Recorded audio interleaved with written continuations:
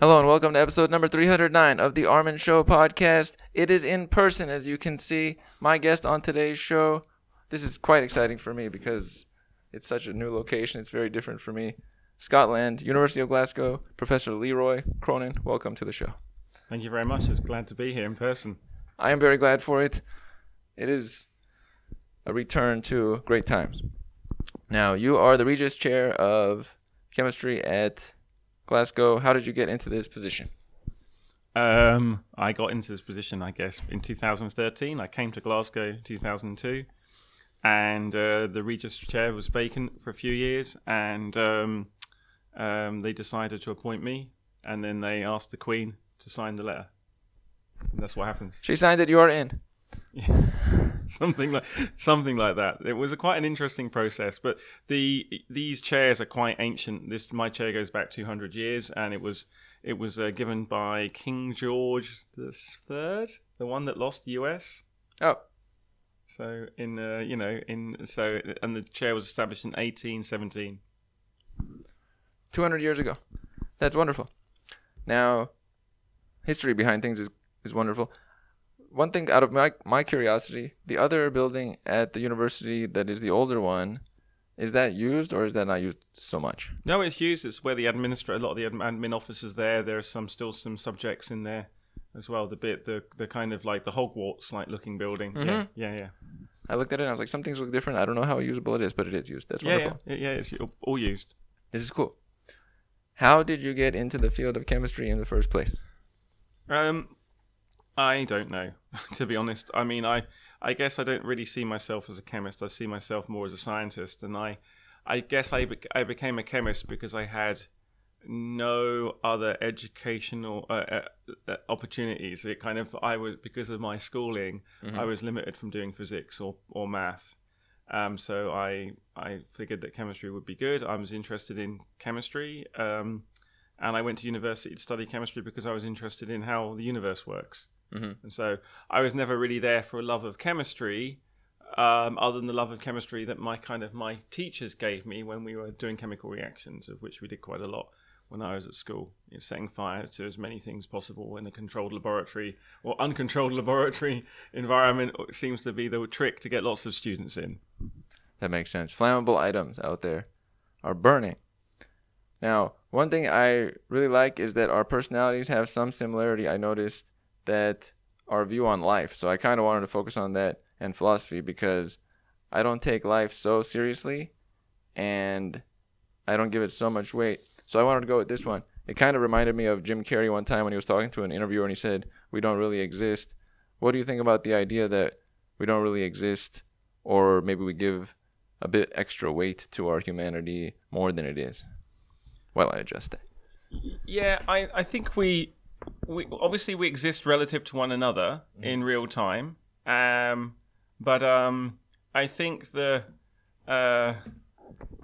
do we actually exist as individuals? It's a really interesting question. I think probably we don't exist as individuals as much as we think. But of course, the information that we propagate from one individual to the other does exist, and I think that has a greater value of existence than us because it will live longer. We are just... The universe embodies matter in us to just basically do crazy shit, and so to some degree, does consciousness exist? Free will, my ego, your ego, they're rather utilitarian, right? Our ego is quite important. That means we protect ourselves, we don't get eaten, we look after our bodies, we try and propagate, and then obviously we want to generate ideas and then protect them with our physical being. And so in that case, we probably do exist because those ideas exist. Our ego gives agency to the ideas, which is a really, I think, important idea itself, that the idea itself has agency, not you, and that you give it agency through your ego. I get that concept. It actually just reminded me of Professor Caleb Sharp, which is how I found out about you in the first place, and information and how it has its own life. I like that you say that. So the ego gives agency to an idea. How can a person is there any way to take advantage of that concept to propagate things or have more effort? Yeah, I mean, ideas are really important. Without ideas, we wouldn't, or imagination and abstraction, we wouldn't have, we wouldn't have any of the technology we have. We wouldn't have a lot of our culture, a lot of the memes, good or bad. I mean, I never thought I'd think, but TikTok seems to be one of the highest current forms of evolution in the universe, right? Which is kind of batshit crazy. I don't agree with Caleb's notion of information, but I think we can dig into that. Caleb's a really smart guy, and he's been thinking deeply, but he's thinking like a physicist, where he is above the action, and whereas he's actually not above it, he is in it. Okay, as good as Caleb is, he's not God. And physicists, in a way, don't understand they're not observer gods. They are in the chain of events, and that provides a critical blind spot. Is that an item that usually physicists would have like layers of, is it abstraction? And so they would think they are underneath, like as a deconstructionist, so they're at the base level, and then biology and chemistry and others are above, and then so on? Yeah, but I think they have it wrong. I think physics is in a dead end right now. Physics is very good at explaining very simple things, low memory things, particles in the universe, structure of the universe. These things require low memory. And physicists are rejoicing in how good their low memory descriptions are. And there's no taking away from them. We should rejoice in the success of modern physics. But modern physics can't explain some really important things about what chemistry and biology does, and ultimately the way life is. And some people say, get out of this by saying, well, you've got to give us a more concrete problem. Where is the gap in physics? And I think there are some really concrete gaps. And I think that we need to stop playing with the term information, because I think information is misused terribly. Mm-hmm. It's like acting like the data and the bits are a separate entity that we have created and it exists unrelated to us. That's completely false. Like demonstrably false. Because it's a bit like saying, I got 2 boxes of sand, and in one box I'm going to basically draw a letter, let's say A, right? And then I'm going to think that the other box of sand is going to read the box of sand and become the letter A. Well, that can't happen without a state machine doing it. Well, the state machine is an abstraction invented by the physicist. So how does, in the material world, information get moved from one object to the other without a machine interacting? And where did that machine come from? And the machine that does that copying happens to be a 4 billion year old machine. So it's a blind spot, and it's wrong. Like not just politely wrong, completely wrong. Not politely at all. Yeah. Well, no, I don't have to be rude. Right, it's a great idea, right? Is that the idea that there is a dataome is completely wrong. There's an actionome. Oh, actionome.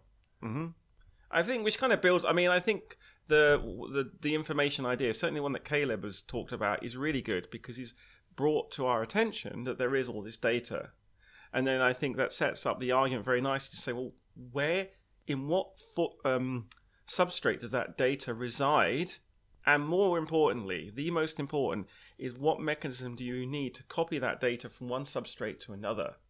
And if that mechanism itself is a substrate, then you're going back to your 4 billion year old, data transfer protocol. That's true. Is it related to, like, if you see I don't know if it's quantum bit, or if you see a particle using the detector, by the time you've detected it, you've altered it? No, not really. But I mean, I think that's uncertainty. I mean, the fact we think in position space and not momentum space is interesting. I would like to make kind of perceptual machines that thinking momentum space. That would be kind of cool. Put on your momentum glasses. Let's just go. Yeah. That's I like fine. momentum. Yeah, I like momentum too. But I would say that no. Physics. The world is fundamentally quantum. Well, not fundamentally. There is a scale at which things are quantum, and that means that basically, literally, things are so light when you interact with them, they move, right? And those objects are quantized because of the way there are discrete solutions to the Schrödinger equation, and that's fine. But then we don't know what layer there is below that, and there is a layer below it. And the fact that we don't understand quantum mechanics is another blind spot. So physics, has a number of problems. They think information kind of just exists outside of outside of stuff. The physicists have the information. False, because they think the universe had to start with a low entropy state just randomly. False. They think that the second law of thermodynamics is just a law. False. It's not. It's an observed tendency. We can't explain why. So we can't explain time. And we can't explain how matter is able to generate novelty in physics. So these are big problems, right, that we cannot explain. And this fact that we don't understand novelty, and then from that, free will, consciousness, the origin of life, right, we're at 7 deficiencies. Let's go on. Whether quantum computing is going to work ever. There's all these other. So we're at 8. And I think the ninth thing is that in a physicist universe, time travel's allowed. I mean, that's just insane. It's not allowed. Any intuition will tell you that. So the problem is that the reason why time travel's allowed is the final nail in the coffin. All 10 is that physicists don't understand causation. Now let's forgive them because they've done a really amazing job. There's nothing wrong with physics today. It's brilliant. You've got transistors and iPhones and GPS and, all these things. Amazing. Mm-hmm. But we need to somehow figure out where we come from and how we work as observers and how that information or the concept of information and causation and evolution. We have to change the words causation and information because they are loaded, I think, and we have to develop an entirely new understanding of the world. And it's hard, right? Because there's new phenomena to discover, and we keep forcing those new phenomena.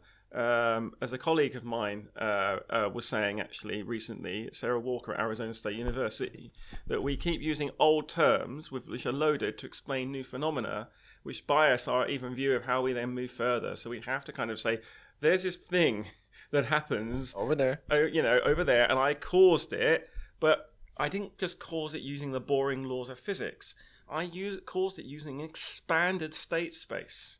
Let's call it my imagination, right? So in my head, I could imagine things that could not possibly exist in the universe. But now I've imagined them, I can actually make some of them. Elon Musk, presumably with his colleagues at SpaceX, imagined just landing a rocket on legs, okay? Or maybe not. Maybe took this from a science fiction movie, thought, oh, that'd be cool, let's do that. Why is that not possible? And then they made it happen. And I mean, I remember watching the live feed when those rockets landed, and he landed rockets on legs. I mean, how amazing is that? It's super amazing. It kind of connects with that why not philosophy, which I've been seeing lately on some TikToks. Classic. But why not that thing? It's like a vision. Do you ever think about like a different... I'm always people-oriented. Do you ever think about a differentiation between people as those who like to pin things down, which I believe you're saying the pinning down is the issue here, trying to put this rule that's from then and now this explains everything, versus there can be more creative, like a networking connection of thoughts? I think there's more than 2 types. I think there's 3 types. There's the pinning down, and there's the let's just be completely open-ended, and then there is this in between where we can say, well, how can we take our imagination and our technical skills and get to a solution? Because there are things we can imagine that are impossible, okay? And there are things that we can imagine which are boring and obvious, okay? And we need to find the ones in the middle. Right. The boring is never going to inspire us anyway to get there. Yeah, I mean, look, I just don't like being physics explained, right?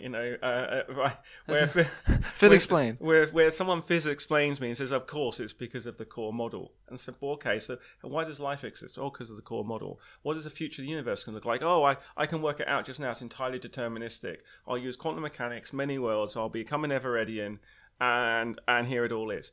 That's fundamentally wrong, because time is a thing. It's not an add-on.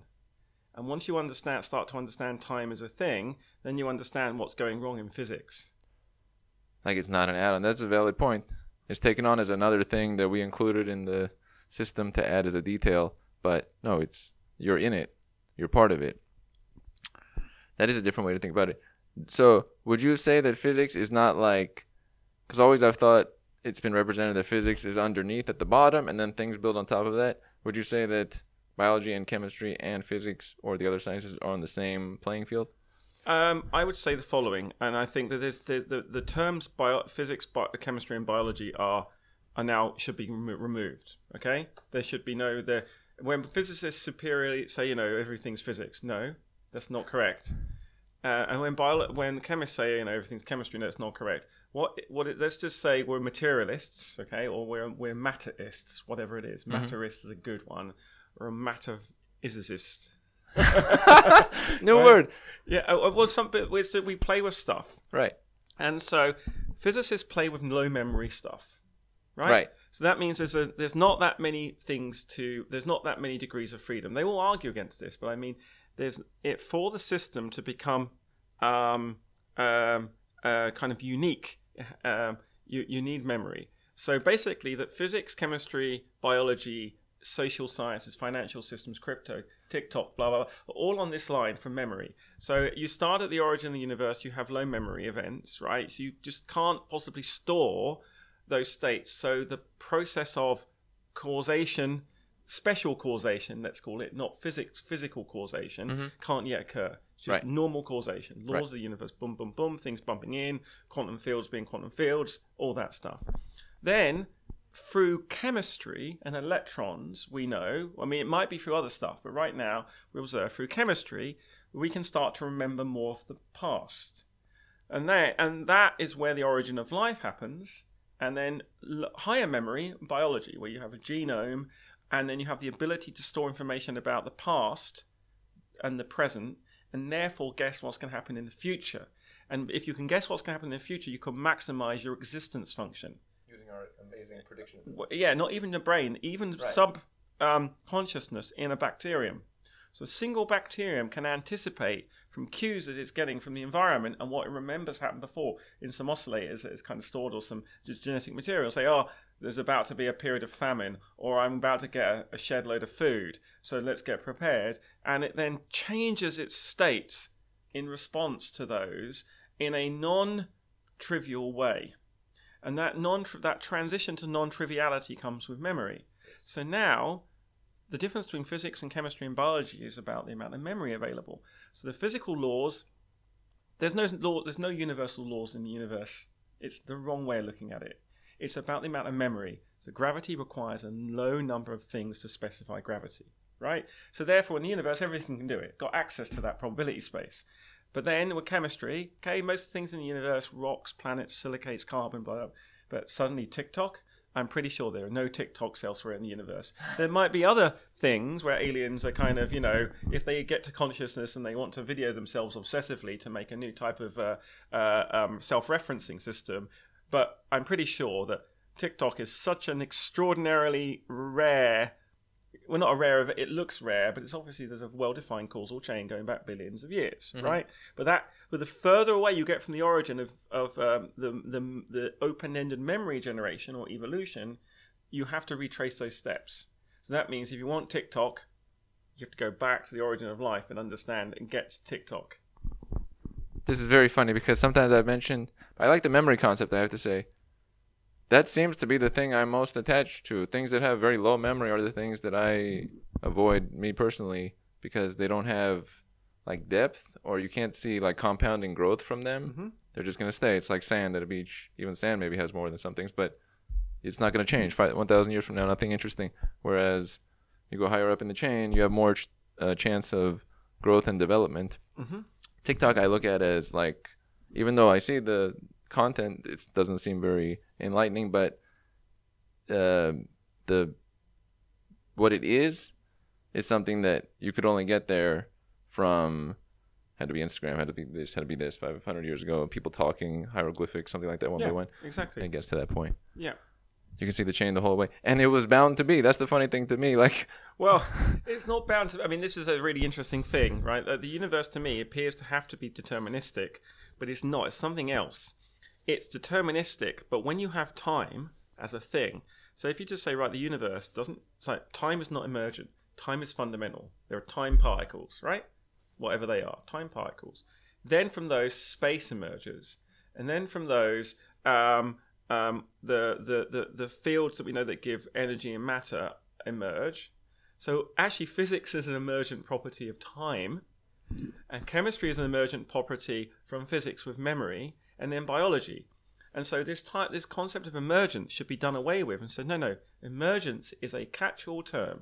When they define emergence, you're like, well, emergence is when things happen and they look patterns and can we have a beer and it's like, no, come on, look, if you're thinking critically, you can't just say what emergence is. Emergence is a process by which the universe is able to establish a dynamic that has a larger memory, and that memory is sustained as long as that object has a bit of self-reference. So be it a hurricane, a flame, birds flocking, and so emergence is actually, again, a false term, like information and causation should be put in the bin, along with complexity as well. Those are out. Yeah, and we need to start again and say, what do we actually precisely mean by these terms? And so complexity is a good one, because we don't know what complexity means, okay? But when we work in the individual domain, say looking at the complexity of a molecule, okay, then we might gain something from that, so that's useful. Also in mathematical complexity, there's a lot to be gained there, looking at functions in mathematics and say, well, is this a harder problem or an easier problem than this? Because in mathematics, because it's well defined, relatively well defined, not perfect, there are inconsistencies, and we can have some fun in there. But it's when you port those terms across domains that they lose meaning, and that's really a problem, because we then have to think about that in a different way. Are there any terms that you are very fond of, or they apply readily? Well, there's plenty of terms in. I understand what matter is and energy is, right? And I think that time as a irreversible, non-negotiable entity is really useful. Mm-hmm. But we need to get away with the idea that time is reversible, right? Now, you say, but thinking about reversing time is really interesting in physics, and you can do lots of things. Sure, but let's do this. We sit down, and we're now going to imagine a process where we can pause time or go back in time. But to do that, we need to have a time budget going forward. We can't stop. So nothing exists outside of time. And when you get it, you're like, do I have enough time to imagine a system where there's no time and then do work on it? Yes. Those are mathematically beautiful objects, but we require time to do them. Right. And that's really, again, if you're in that chain rather than sitting above it, you see the universe differently. Time is no longer optional. You cannot get away with it. If there's no time, there's nothing. So when people say, the Big Bang, there's no time was created at the Big Bang, that's just nonsense. There was time running. And then otherwise there would have been no bit, because everyone says, no, because we see the Big Bang, then that's an ordering of events from there, and we add on the metric of time. And then you say, well, how did things happen? Oh, well, we don't know. Breakdown. This would become religious. So, so the physicists put their religion back to the beginning of time, and then they have to have a religious event, non-falsifiable. It's just a belief. And then I've got him, because a pure chemist, me, a meta-chemist, I think I am today, can say, you don't need to have belief system. What about if we have a self-consistent view of the universe that doesn't require a belief in the origin of the universe? I'm not saying Fred Hoyle was right and we're always here, but I'm saying we live in a matrix of time, and time is not negotiable. So what happens to the universe when time becomes non-negotiable? How does that change? Well, we get free will. Right? We get free will, and we get novelty, and we get open-endedness, and we understand we cannot ever, in principle, predict the future. And here's why. I've got my universe in a box. So here's my universe in a box. Universe in a box. Right? And then I then want to calculate the properties of this. Now, let's say I can probably make a computer as big as my universe. But if time is going, suddenly in the next step, the universe has suddenly got bigger. It's a bigger box. So the computer I had in the prior universe is not big enough to do the next one. So in principle, I never have enough You never computation. catch up.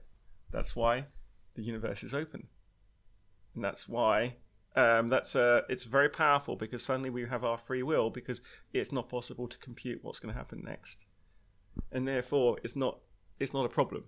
Sorry. No, that's a great point. It's kind of like, sort of, I think about sometimes if you're following somebody, you can never outdo them because you're following them.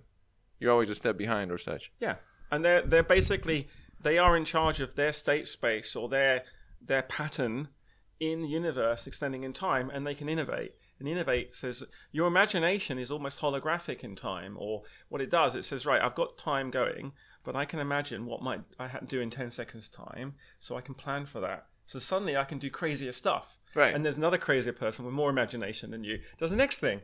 And then before you know it, you get to TikTok again. And then it all leads to TikTok somehow. Their company will be so happy when they, oh boy, our marketing. We should go back. Yeah, should go to Twitter or whatever. Yeah, but who cares? Social media. That's all I mean. It's Twitter is way cooler. I'm kidding. They're both good. I don't know how to use any of them appropriately. They kind of connect with personality. I always think about personality and each one. What would be a better way to use each one? When you say that, I don't know how to use it. What would be like the best way, or do you like think of like the most popular people and comparing to them? No, my problem with social media is that I'm a very direct person, fairly neurotypical, I guess. That means I just say what I think. I don't think that's so typical. Atypical. Atypical. Okay, yes. And I don't mind. I mean, I didn't think that my directness was atypical. I thought most people were direct. I'm just direct to everybody. Why not? Why just say? Why just when someone says, "Do you think this is a good idea?" and you're like, "Oh," and English. Certainly, I notice in English and American culture is very polite. So, yeah, that's a brilliant idea, and they're thinking that's a terrible idea, and you have to spend ages. It's really inefficient. Now, the problem is with being direct is you can be people get offended, and I'm like, and I go at people. So I'm very careful as a PhD supervisor, as a postdoc mentor, as a colleague. So that's a really shit idea. It's not the same thing as me saying you're a shit person, right? It's like, that's a really shit idea. And they're like, oh, no, but that's great, right? It's great we've worked out that's a really bad idea, but it would be really cool if you do this. And they're like, oh, yeah, no, that's wrong, because what you've said is you don't understand the math here. I understand the math. And I'm like, oh, yeah, great. So then together, by pointing out, being direct, you can get further quicker. And I think on social media, what happens is that people who are... I don't know, they just weaponize it, right? It's about emotion. I don't do emotion. If you want to do emotion, just go and have a one-to-one chat with someone and work out your emotions actually are a cue for something. Your emotions are for those... I was going to say, no, that sounds really condescending. Emotions are in those situations where we really don't yet logically understand the situation. Our emotion explains is a mismatch between what we want to happen and what is actually happening. That's what emotion is. And so either catch up or be emotional. Right. Sitting in that is not altering it. Yeah. And so I think that social media kind of exacerbates all the bad things and you weaponizes it. And it could be a bit of fun. I like to kind of, make direct points that are not offensive but annoying. The problem with social media is it's very difficult to reassure people you're trying to be annoying, as in critical thinking, not offensive. You don't have to be a racist, right? Or pretend racist, or really racist. I hope you don't, to get people to critically think. You can do it respectfully, and I'm, as you can gather, I kind of fallen foul of, I'm never offensive on social media, or I never intend to be offensive. Sometimes I write something and people were offended, but now look at the tweet, let's say, and I'm like, that's not offensive. I'm like, but I used to become an expert in writing tweets which people could get maximum offense from because they would read their own problem in there and reflect it back and be offended. But I've become very good now at saying, no, I didn't. Read that. The words are not offensive. Your interpretation of the words on you are offensive. And of course, if that's the same with everybody, they do come back with the same thing, then you've offended them. That's bad. But if everyone is offended for a different reason, that's kind of cool. Because basically what it means is like there's exposing an inconsistency in our firmware and our programming and the way that we look at the world. Being offended most of the time is actually, people aren't that offended. They are shocked from what they are expecting cognitively and socially, and they get something abnormal. The prediction is off. Yeah, and then they basically go back to type, right? They go their subconscious brain kicks in, their kind of like instinct. We are 4 billion years of instinct, and so when we cancel each other, we're like, I just like to think, how would cave people have cancelled each other? Right. Well, they just kicked each other out, right? It's like, we don't want you. You're offensive. Just get out of our team, out of our group. Go away. It's okay. Then the person is kind of kicked out of the group, and they can go away and say, well, am I being kicked out because I've been offensive to this particular set of people? The problem on social media is that there's no one group now. It's all everywhere. So you can end up cancelling each other, but it's really weird. But anyway, I don't know. I haven't been cancelled yet, touch wood. But I mean, I'm not sure if I would notice if I was, unless I got fired. Too many good points there. It kind of goes to a lowest common denominator of cancellation. If you want to adjust to every person, now you're just saying things like, have a great day, and that's all you can say, basically. And then somebody will be like, how dare you say that? What if my day is not great? You have no room. You have no room. Oh, yeah, I'll have to try that one. It says, have a great day. I'm not having a great day. I'm so offended by that comment. It's like, yeah, I think our culture is shifting, right? And what it's all about is about power. And I as a scientist, I don't want power over people. What I want is thinking. And occasionally I have to say, look, you're offended because you think I'm doing things inappropriately for culture. Fine, let's sort that out. How am I stopping you be the best of yourself? If I'm doing that as a mentor, I need to be re-educated. If I'm making you think you cannot do something, or that you are inferior, or that you are somehow prohibited or not free, then that's a real major problem that has to be solved. Right.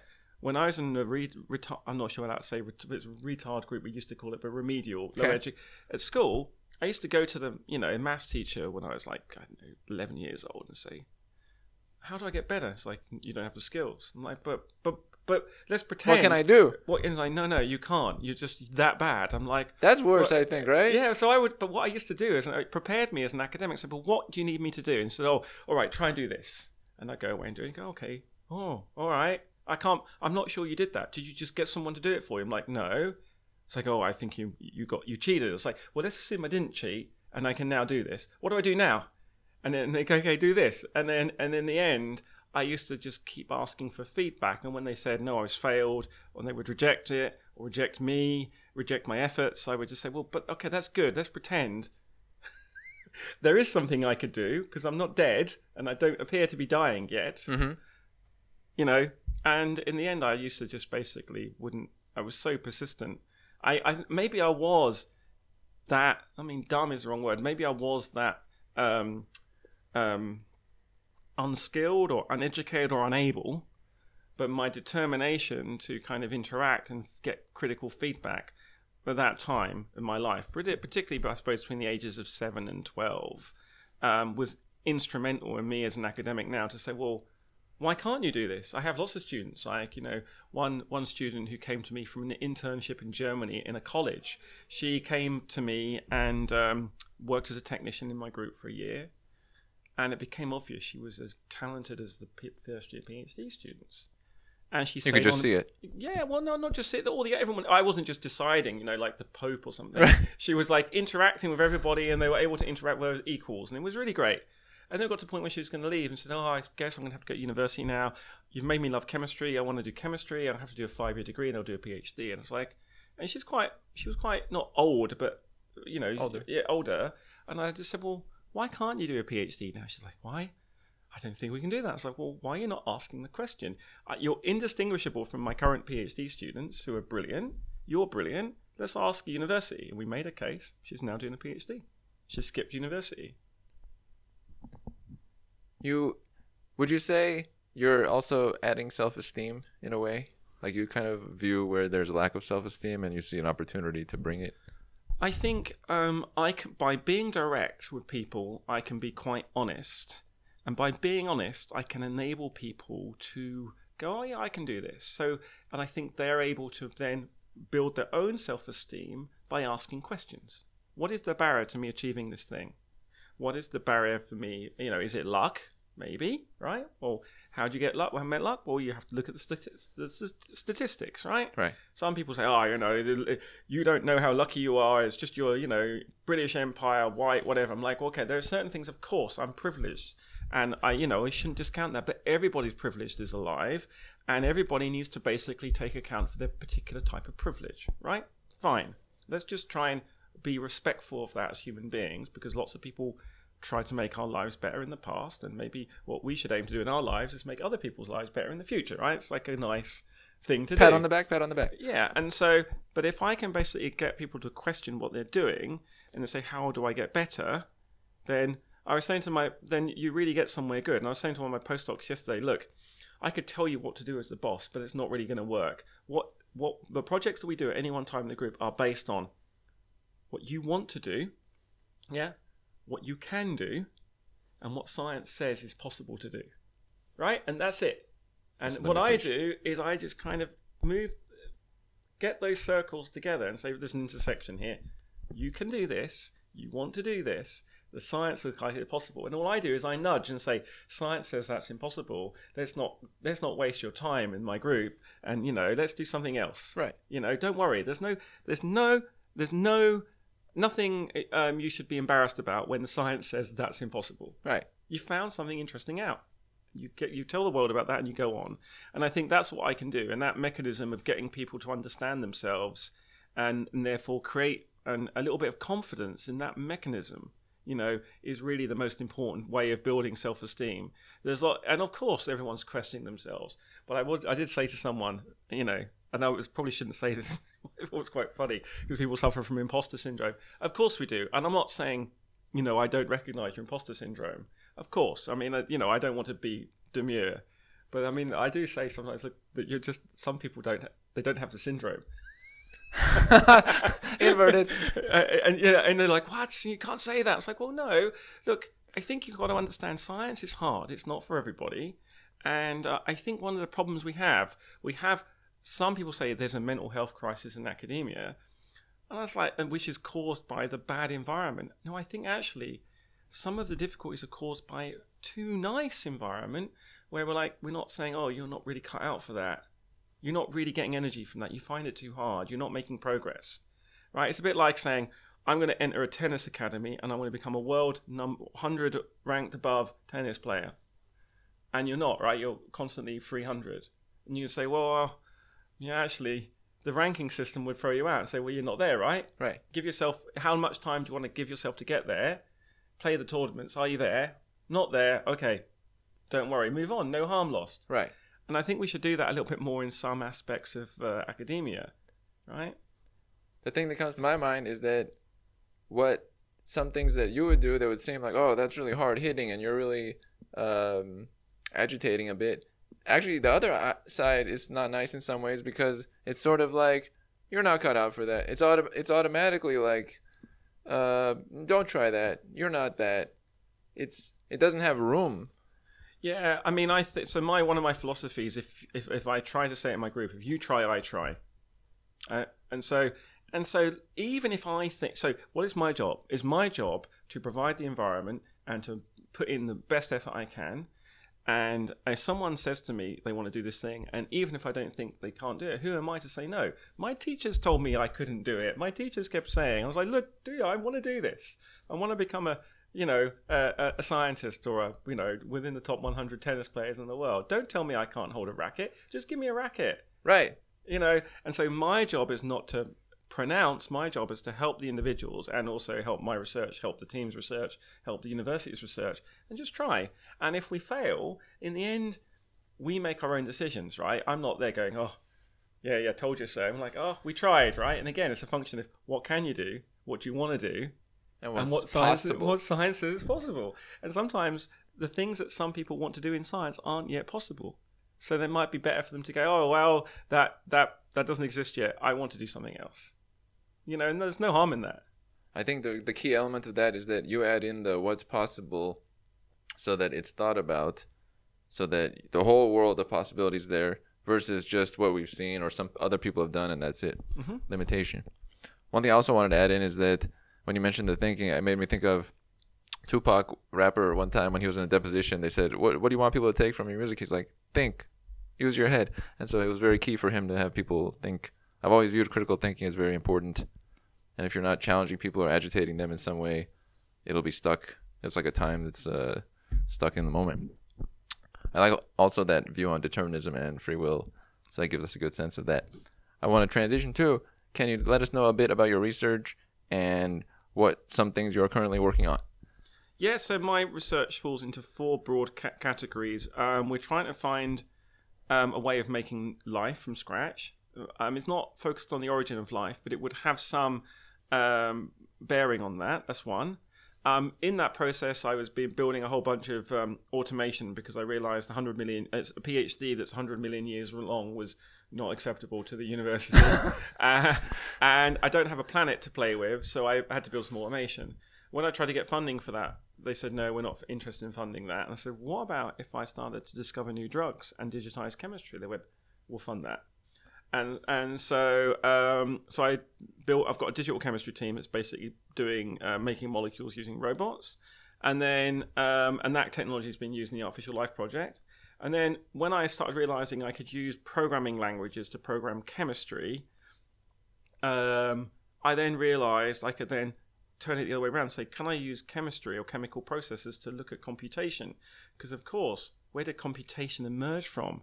Emerged from the human mind, as far as we know it, right? I know computer scientists are a bit like physicists and think the universe is a state machine. That's not entirely correct. Abstractions do not exist outside of our causal chain. Go back to Luca, right? So, we just have no proof that is correct. Right. So, we're making chemical computers. And the final thing, perhaps the most profound thing, is I'm trying to understand how a thing called information that Caleb may have referred to, and I may refer to as something else, but let's use the word information. I think it's useful for now, and I think Caleb's right to kind of paste that out there and say, look, there's all this stuff, and we can mine stuff out of it, right? Mm-hmm. The idea isn't bad, it's a great idea, and his book is very good at explaining that.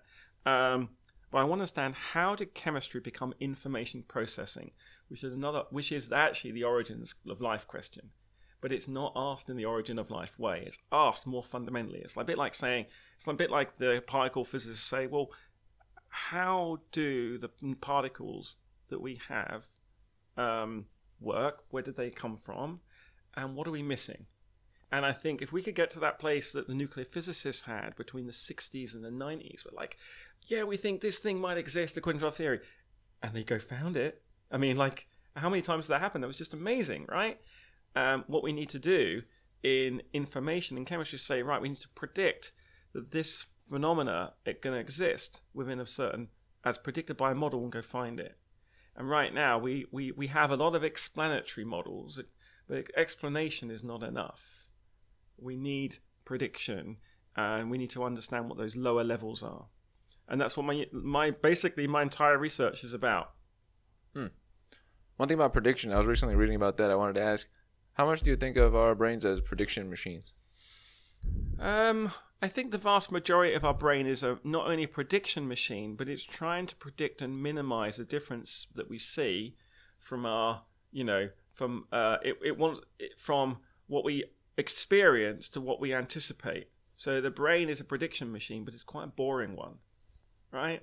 So I think, whereas I think, wouldn't it be great if we could be less boring, make a wider gap between what we predict and what we see, and that's where the new states come from.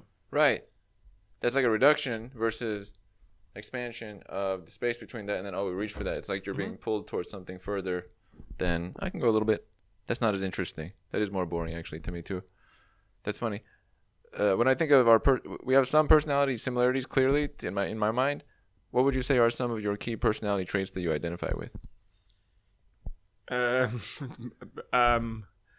I suppose I've already said I'm very direct. I don't mind being extremely. It's like stupid is the wrong word. I don't like being wrong. I don't mind being wrong. I'm really good at being wrong. Good with handling ambiguity. I don't like ambiguity for too long, but I can cope with lots of ambiguity as long as I can start to remove those ambiguities with questions. Okay, and then also a lot that I do, which I think that I have these direct traits where I'm very similar to some very detailed scientists which do everything in their conscious brain. But my subconscious brain runs the entire show. I trust my intuition and very, very much. And I think that gets you into trouble. But the nice thing about the way I think that, what I like doing, what gives me a lot of fun, is that my intuition gives me crazy ideas. And I'm like, that's just insane. And then my kind of direct conscious brain basically says, okay, let's test it.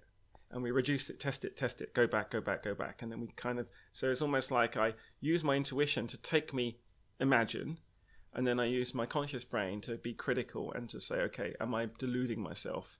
And most of the time I am, and I can't even convince myself that. I'm so, so delusional sometimes.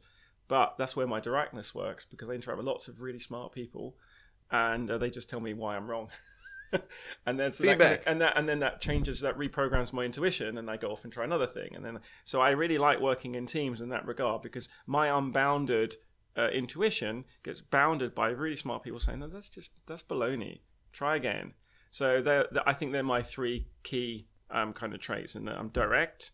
I like to use my intuition, but I update my intuition via interactions with others in a direct and open, transparent manner. Is it sort of like initially a high entropy state and then it consolidates? I wouldn't call it entropy. I hate entropy. Well, not a high entropy. I don't know what entropy means other than the observer going down. But yes, it's a high, the possibility state, right? I would call it, because entropy is like a disorder. Right. So I would say I imagine zillions of possibilities, and then I try and pick the one that I tend to pick the possibility that's going to annoy the most conventional scientists, because it's fun. Agitate, shake up, like a petri dish. It's like, I'm going to do this thing. It's not possible. You can't do that. And that's one of the things I like. I remember from school, teachers saying, you can't do that. And I'll be like, why? And you're like, because of this. And you write it down. Say, all right, done it now. Why can't I do that? Because of this. Okay, I've done that now. Keep going down the list. And in the end, I'd have nothing left to say, and then you've done it. And then so let me give you the example of digitizing organic chemistry. Say, I'm going to take all organic synthesis and make it programmable by a robot. And the organic chemist say, you can't do that. It's like, why? Well, chemistry's difficult. Why is it difficult? Well, you have to do reactions. Okay, but what if we automate reactions? And they go, well, reactions don't always work. Okay, how do we make reactions work? And they reactions somehow need workup. Okay, we can have a workup. Reactions sometimes fail randomly. Chemistry's magic, is it? And then that's pretty good. And then you're just like, yeah, we have a working robot. That's pretty good. Two things came to my mind there. One of them is, I remember that I always go back to some sort of rapper references, but Jay-Z said his uncle told him, you can't do it. But he's like, no, you can't do it. It's like a projection of the person, like basically saying, I can't do it. And then I had another item, but that's the main one I want to focus on. All the things in the past of our history, we've had like thousands of examples of where it's like, you cannot do this, and then it was done, and then that thing that was done is now used.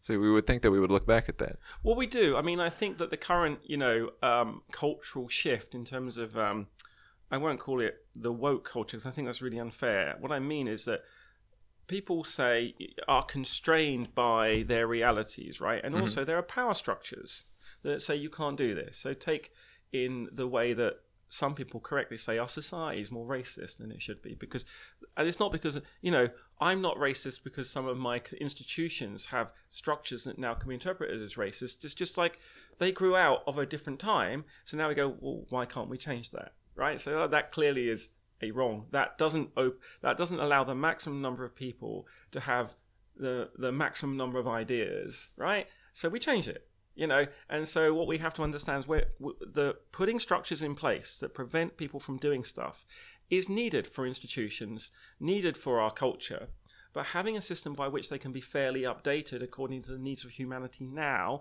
and critically anticipating the needs of humanity 10 years, 20 years, 100 years from now, is what we are perhaps lacking, because we've invented the printing press equivalent, the internet, and we've weaponized information, And so there's this war going on between people that say, you can't do that, you cannot talk to each other, don't do that, that's bursting my bubble, I want control. Right. So these people say, no, actually, we want control, and we want to destroy everything. Whereas if you destroy everything, that's not going to be good either. There needs to be this very collaborative updating of our culture to say, well, what is it we want from one another? We're happy that farmers farm. We're happy that people work at the waterworks and we get water and electricity. Right. We like these things, right? Stable. Even if you think that Bill Gates inserted a chip into your COVID vaccine, you're still willing to use the mobile phone, right? Right. I find kind of ludicrous. It's like That's true. You don't have a chip in your brain, but you do have a chip in your pocket, right there, that you're letting everyone hack. It's like right there. And so I think so it's about power struggles. And also, there's a power struggle between the young and the old, because the old haven't yet understood how they are not correctly anticipating the future needs of humanity, and the young people going, this is always going to happen because we're better educating people. We are getting better. Right. The current struggle is not because humanity is decomposing; it's because we're doing good things. Right. So they see things. Yeah, and we just need to update our institutions. Our institutions aren't failing; they're just a bit slow at being updated. And so I think there's lots of interesting things happening, but it all rests in the you can't do. And as long as I'm allowed, if I'm told I can't do something, but then when I say why not, that is given respect, and then I can say, well, because of this, and then I address the reason, then that's a productive line of argument I think anyone should be allowed to use, and that I've used it to great effect. Right. I can feel that one. These relate with me. Now, in the interest of time, because I'm always matching with that, and we are in time. It's not just the thing over there that we use as an element. I would like to check who are some individuals you look to, or their example is something you have followed, and what is a message you would want to tell all people about either life or your research, that's something you'd want to share to people. I mean, there's lots of really interesting individuals out there, that too many to name. I mean, I think that I would like to encourage people who've been told that they can't do stuff to ask why, and if they want to try. Who am I to stop you from trying? And I think that I do respect people who are not just imaginative, but also then I suppose are able to try and converge or get people to help them converge. So I think that the best people interact with are respect one another and collaborative.